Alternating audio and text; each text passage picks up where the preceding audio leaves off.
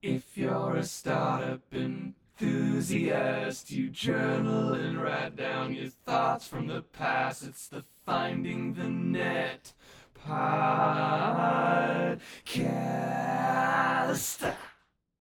Welcome to another episode of Finding the Net. I'm Andrew, product designer, CEO, and creator of Thunk, a journaling app that lets you find patterns in your thinking. And I'm Danielle, a self-conscious creator and content strategist building Thunk's audience alongside Andrew.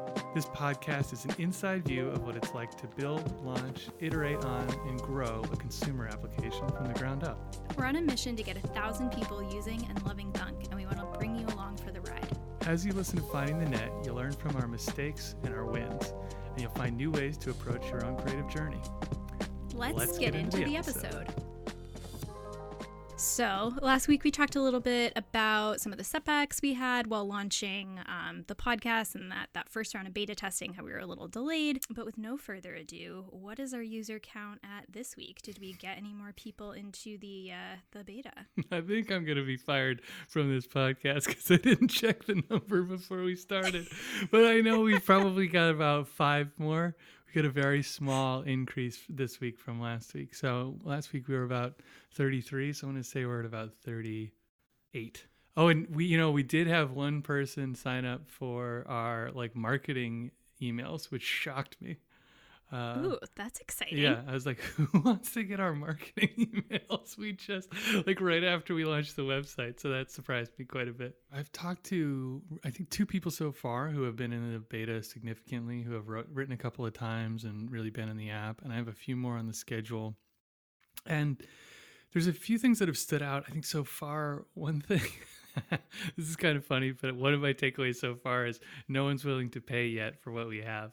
So that's a pretty, in some ways you'd be like, oh, it's so sad and frustrating, but it's a good way to kind of just quickly check, where are we at in terms of solving a customer problem, and are they willing to kind of pay yet, and are they excited enough about what we have? So that's a very strong piece of feedback that's kind of coming back. And then I think I have a pretty clear path to maybe 2 or 3 features that we're currently building that I think will get us over the hurdle to the point where I think people would be more willing to pay for what we have right now. And, one other thing that came through with feedback was people do like the disappearing text, which is lovely. It's sort of funny, because you question yourself sometimes. You're like, is this actually worth anything? I think it is. Will other people feel that way? But both of the people I talked to so far are saying, yes, I really like that. I'm glad that's in there. And I like using it for this morning pages style of stream of consciousness writing. Yeah, that's definitely good news that people like it, since it's the core feature. And I feel like it's got to be hard when when you spend so long building something and you're just get to that point of is this actually good, or am I going slightly crazy? Yeah, I mean, this is a funny thing where I think I started writing about this, and I was trying to talk about how oftentimes I think when you get into these customer feedback sessions, everyone is a little bit different, and you get a lot of really different stuff. Now, some people would suggest that you go through in a very systematic way and you ask very specific questions. I totally don't do that at all. I kind of wing it every time I go onto one of these. And I take a lot of notes and I ask specific You mean things. you wing it? You don't have a solid plan? Yeah, occasionally I've been known to do that. But you can really get lost in all the different feedback that people give you, and I think it is important to kind of trust your gut in some sense, and there is a whole school of thought that you should not build the product for yourself. I've seen that go wrong, but I'm actually personally a believer that there is a way to do that very, very well, and to use the customer interviews more as a sort of checking in or a guidepost as to how close am I? Am I close? Am I far? Do there seem to be other people who feel the same way? But I've tried to navigate, when I've been building products that were for other people, I really struggled to even find one thing that they found interesting at all. And I'm finding that's not really the case here. It's easy to identify what are the things that I think that might, deliver value. And it's much easier to see a path forward. Whereas when I've been working on products where I'm not potentially a customer of it, I really do struggle to figure out what on earth we should be doing. And one other funny thing is I really like talking to these customers, so I do it a lot, which is a good thing. You could talk to one person and they could, completely validate what you were saying. You talk to two people, you could get a perspective that you didn't see before and you can, solve another problem. And once you start talking to a bunch more people, you're just getting like so much noise. So I think it's really important to hear that, like, okay, like, yes, listen to the feedback, take it into account, but also know how to listen to it so that you don't like end up creating something for everyone, which ends up being useless to pretty much everyone. Yeah, it's really tricky because each person has their own sort of individual needs, and people will ask you for really specific stuff, which I think is maybe something I didn't understand before I started doing this for the first time. Someone will look at what you have and they'll ask you for something really specific, and you have to really dig in with them and even kind of push them a little bit on like, yeah, but like, what are you trying to do? And like, why do you want a button there? Or like, why do you want a pink button in the upper right-hand corner of the screen with a drop? They'll be very specific, and you kind of go through it. And once you get to what they're trying to do, you can address that need probably in a really different way. And that's really your job, is to design that stuff and to tell the difference between suggestions that are maybe very specific to that person or more generalizable to everybody. And I really have, I think, a kind of a different view of this than a lot of folks, where I really deeply believe that your own intuition has to be heavily involved in guiding it, and that the best products are made by teams that are like actively using that thing and really want it for themselves. It's just so easy to get lost if you're not building something for yourself that you want and that you use. I think there's this popular idea that you validate everything in startup land as if you're this like crazy scientist, and this is like a big lean startup thing. And I think it's really attractive because it promises certainty. It's as if it's saying, don't worry, there's an answer to exactly what you should do with this product or marketing or whatever it is. And the God's honest truth is there is not a clear answer. There is not a way to scientifically prove that you have a good, correct thing. It is much more of a there's a much more art in it than that. You can't make it a pure science. It's just not, that's like a fantasy, I think. Yeah. And I think there's like some value to doing it at a certain point down the line. Trying things out and tracking them and, figuring out what works. But that kind of takes like the fun out of some of these bigger experiments. And some of these things, like with marketing, like there's some things you just cannot track. Yeah. So like you can have all of these ideas, but like ultimately, like, I text Mandy about the journal and she texts it to her mom, who then, puts it in the Florida Moms Facebook group. Like, cannot track that to a marketing target. Yeah, that Florida Moms Facebook group, we are just dominating it. We are just crushing it. I don't know why that's what popped into my head. We're just crushing it down there. Looking at all this feedback from users, are there any features you're thinking you're going to prioritize, and how do you make that decision? So yeah, let me tell you about the features that we're prioritizing, and then I will tell you a little bit about the decision-making process.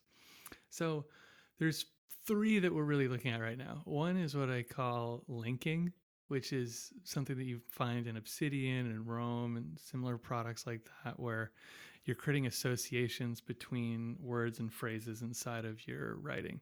And in journaling, that's pretty cool because you could find something that you might be particularly interested in seeing repeatedly over time, or seeing how it relates to other things. And I think it's one of the nicest ways that we have to start of getting this thing about finding patterns. And that's something that, when we talk about feedback, that's actually something that comes across very strongly. When I talk about finding patterns in your writing or seeing things that you didn't realize were, happening, that gets customers very excited. They're very interested in that.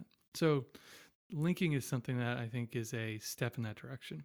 The other thing we're doing is, I called it 3, but the next 2 are kind of related to each other. And I call them templating and components. Templating and components are this idea that you want to go into your journal every day and you want to engage with some template of thinking. So in our case, we're kind of that now. So we go in and you engage in this morning pages style of thinking, and it's a template and it shows up every day. And there's one thing you can do, which is this morning pages style writing. And I think that's really valuable and awesome. And it may stay that way, and we add this as a separate product, or the whole product could go this direction. But basically, templating allows you to engage in a set of things that you might want to do every day. So I'll give you a few examples. One might be, I want to do a list of gratitudes, and then I want to do my morning pages style writing. Another might be, I just want to check in, on my mood, and then I kind of want to do the morning pages style writing. And the idea here is that you have these components that are essentially ways of thinking or ways of engaging with writing and thinking, and they're coming up for you every day in this templated format. And I've looked at a lot of folks who use Roam, and they've kind of hacked it to work this way. It's not really what Roam supports out of the gate, but it's really how everyone uses it.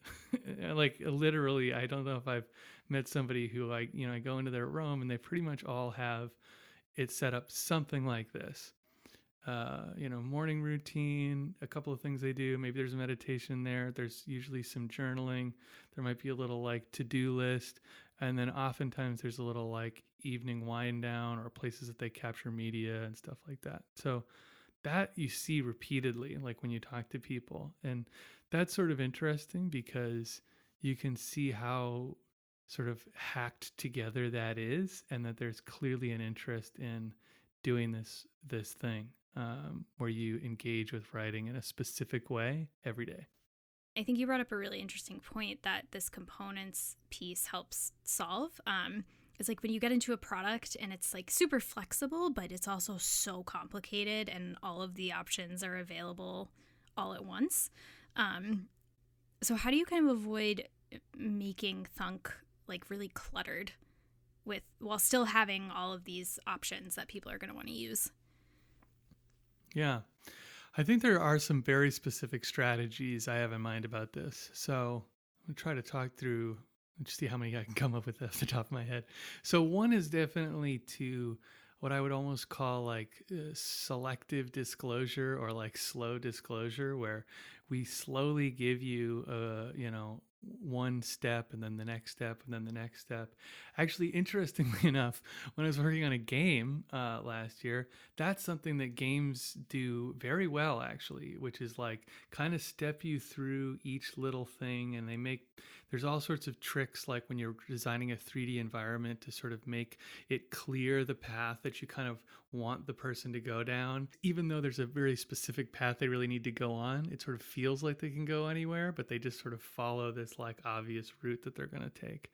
And so I think it's similar with how I think about the designing Thunk and making it work well in this sense, is like we might just give you one or two components in this. And I guess that's why the idea of templates would exist, is that you might swap those out. And so somebody who doesn't want to go down this whole rabbit hole of like deep customizing this thing could just be like, I just want the like gratitudes and morning pages thing, or I just want the morning pages thing, or I just want more of a to-do list style thing. And so people can specifically grab things without having to go down this whole road of customization.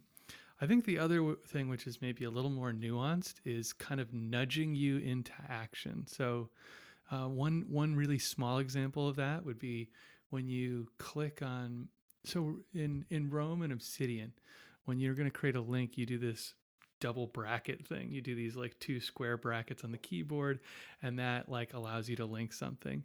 But there's really no suggestion that that's possible. If you go into this thing called Gitbook that's designed for documentation, it actually gives you this little placeholder suggestion text that says like, try typing blah, blah, blah, blah, blah, and it tells you just subtly, it kind of nudges you something that you can do inside of the tool. So there's all sorts of little tricks like that you can do with placeholder text and with ways that you kind of nudge somebody in a particular direction that teaches them slowly how to use the product. And I guess one other thing off the top of my head is just actually like having a really good documentation and learn section that explains how everything works. That also can be very helpful if a product just sort of has to have more customization in it.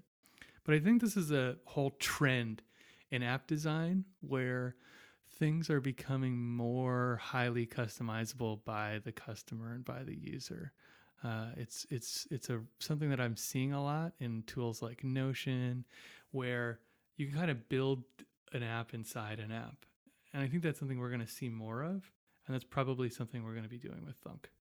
Kind of back to this concept of feedback. You gave me very helpful feedback, I think at the beginning of this week when we were working together to kind of organize the Notion board and, get into really executing things. And I think a big takeaway for me was like not trying to do everything myself all of the time.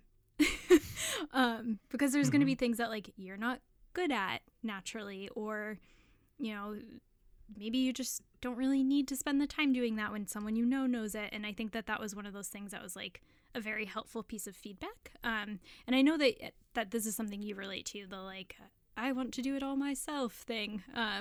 And we've talked about this before, but anything come to mind a bit more recently? Yeah, I mean, I think one thing that came to mind, this is sort of funny, but I know it was like last week, I think we were thinking about going and hiring someone to do the whole Webflow thing. And then I was like, okay, I'm just gonna give this one shot with a template myself. And then if that doesn't work, I'll go hire someone. And that actually kind of worked. And I just kind of banged it out in like, a day or two. And it was basically finished. I mean, and the result I was very happy with.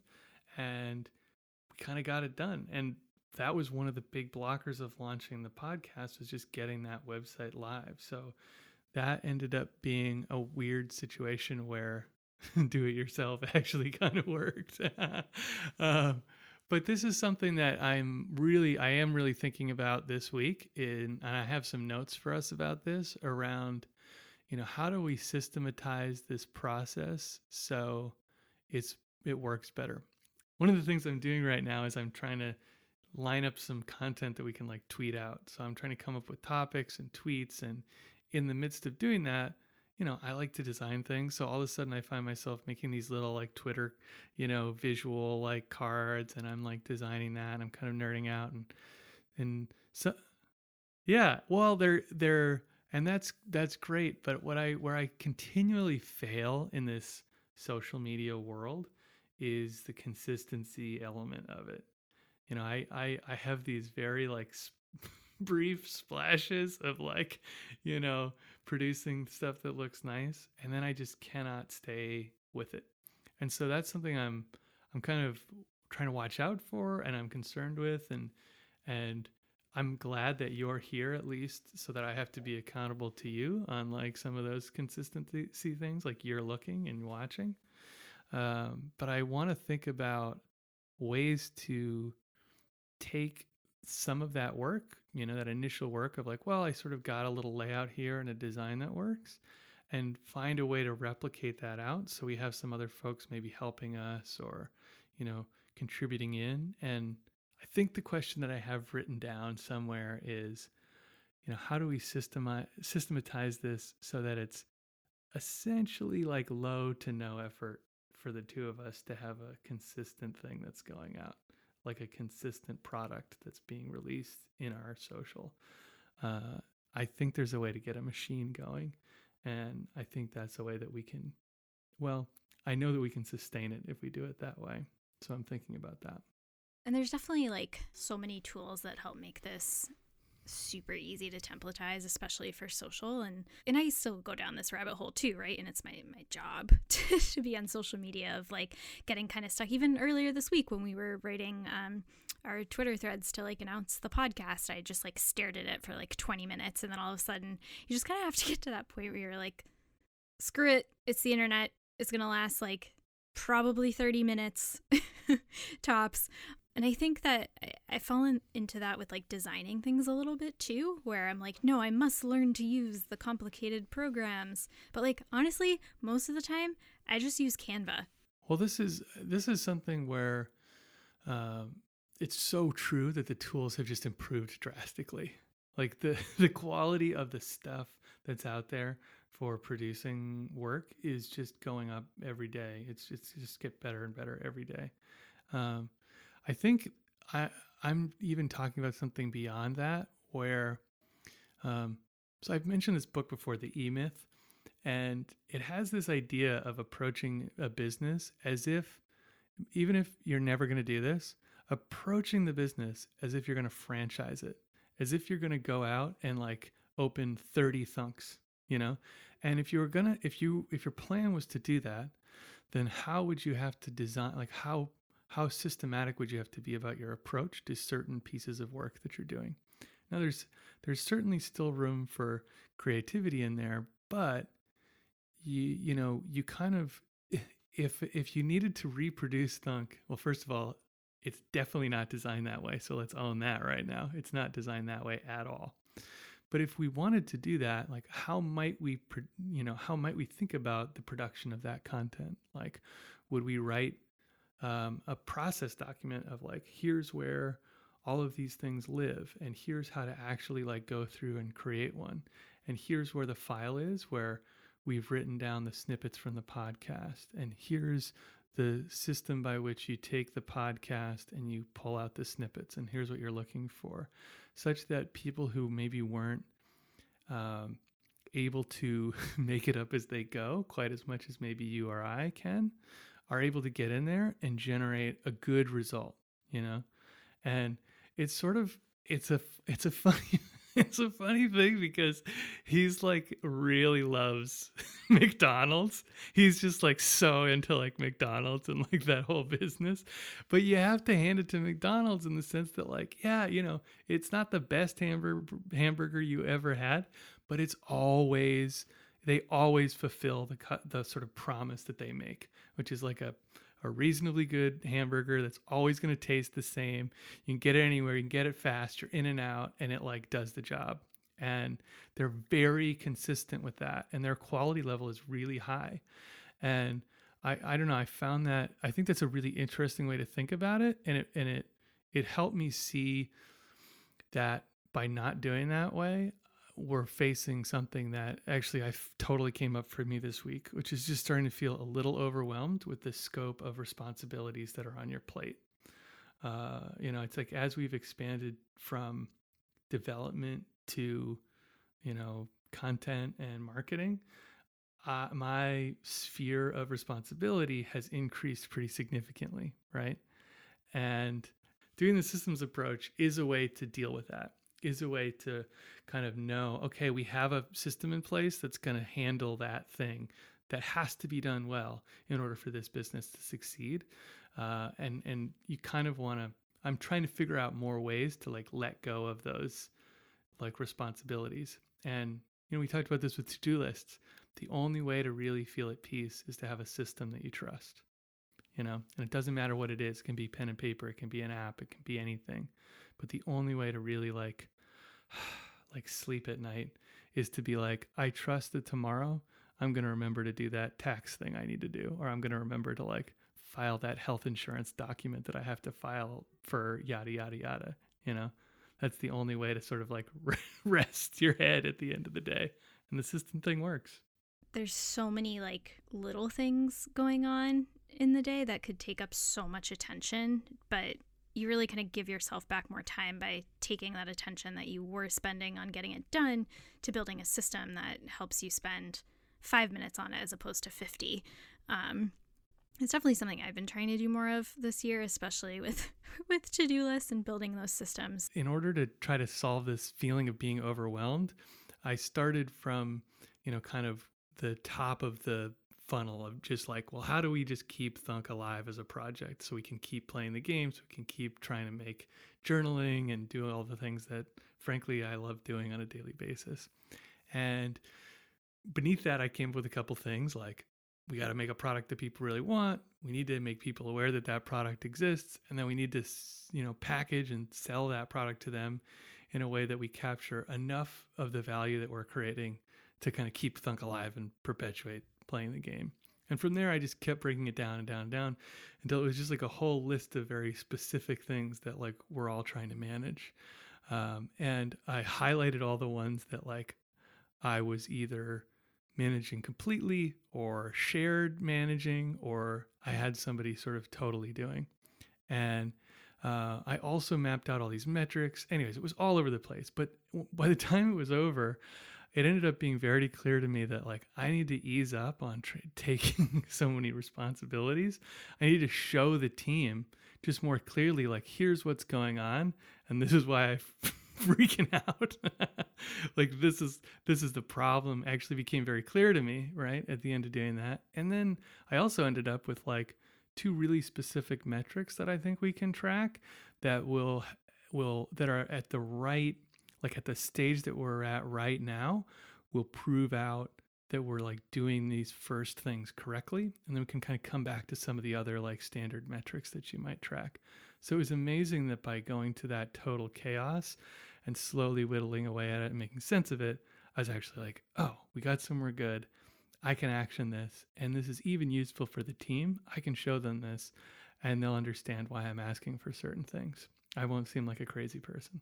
No. And I think that's some of like the most value of like this kind of journaling too. And like, cause it's not living in your head anymore. It's not like spinning around in there and you're like trying to hold on to all the pieces and like worried about forgetting something. Like it's all on one page and you can kind of like be like, okay, you're there. I know you're there. I know you're an issue, but like right now I need to go over to this strand of things. And like, it just helps you like see the forest through the trees instead of like, I don't know, getting smacked in the face with branches every day. Yeah. Yeah. I mean, I think if you think of your thought, if you imagine thinking as this sort of like linear thing, right, where you can't really hold that many thoughts in your head at any given time. When you write it all out, you can see it all. Like you can see the whole thing. You can't read it all at once, but you can kind of get a sense of it. And if you then sort of interact with it, you sort of externalized your thinking onto the page, and then you can play with it a little bit. You can sort of see what's going on. Like, are there any patterns here? And, as humans, we're actually pretty good at looking at like chaotic shit and like determining a pattern out of it, just like looking at the weirdness and being like, oh, here's like a thread, here's what's happening. And 100% journaling is like that, where, you get it all into the page and then it's not in your head anymore. And you can look at it differently, objectively, and you can like think and interact in a totally different way. So next week, we're going to talk about, what is the biggest barrier to us going out and getting like a ton of users? Yeah, we should totally think about that this week, is like, what's stopping us from going and trying to get a lot of people using this thing? That's a good question. Yeah, I think so too. So I'm excited. And thank you all for listening. You can find us on Twitter at Nowband, and Danielle is Messy. And we'll see you next week. Yeah, thanks so much. If you want to get involved in Thunk or the beta program, send us an email at podcast@thunkjournal.com, and we will talk to you soon. Thank you. Bye.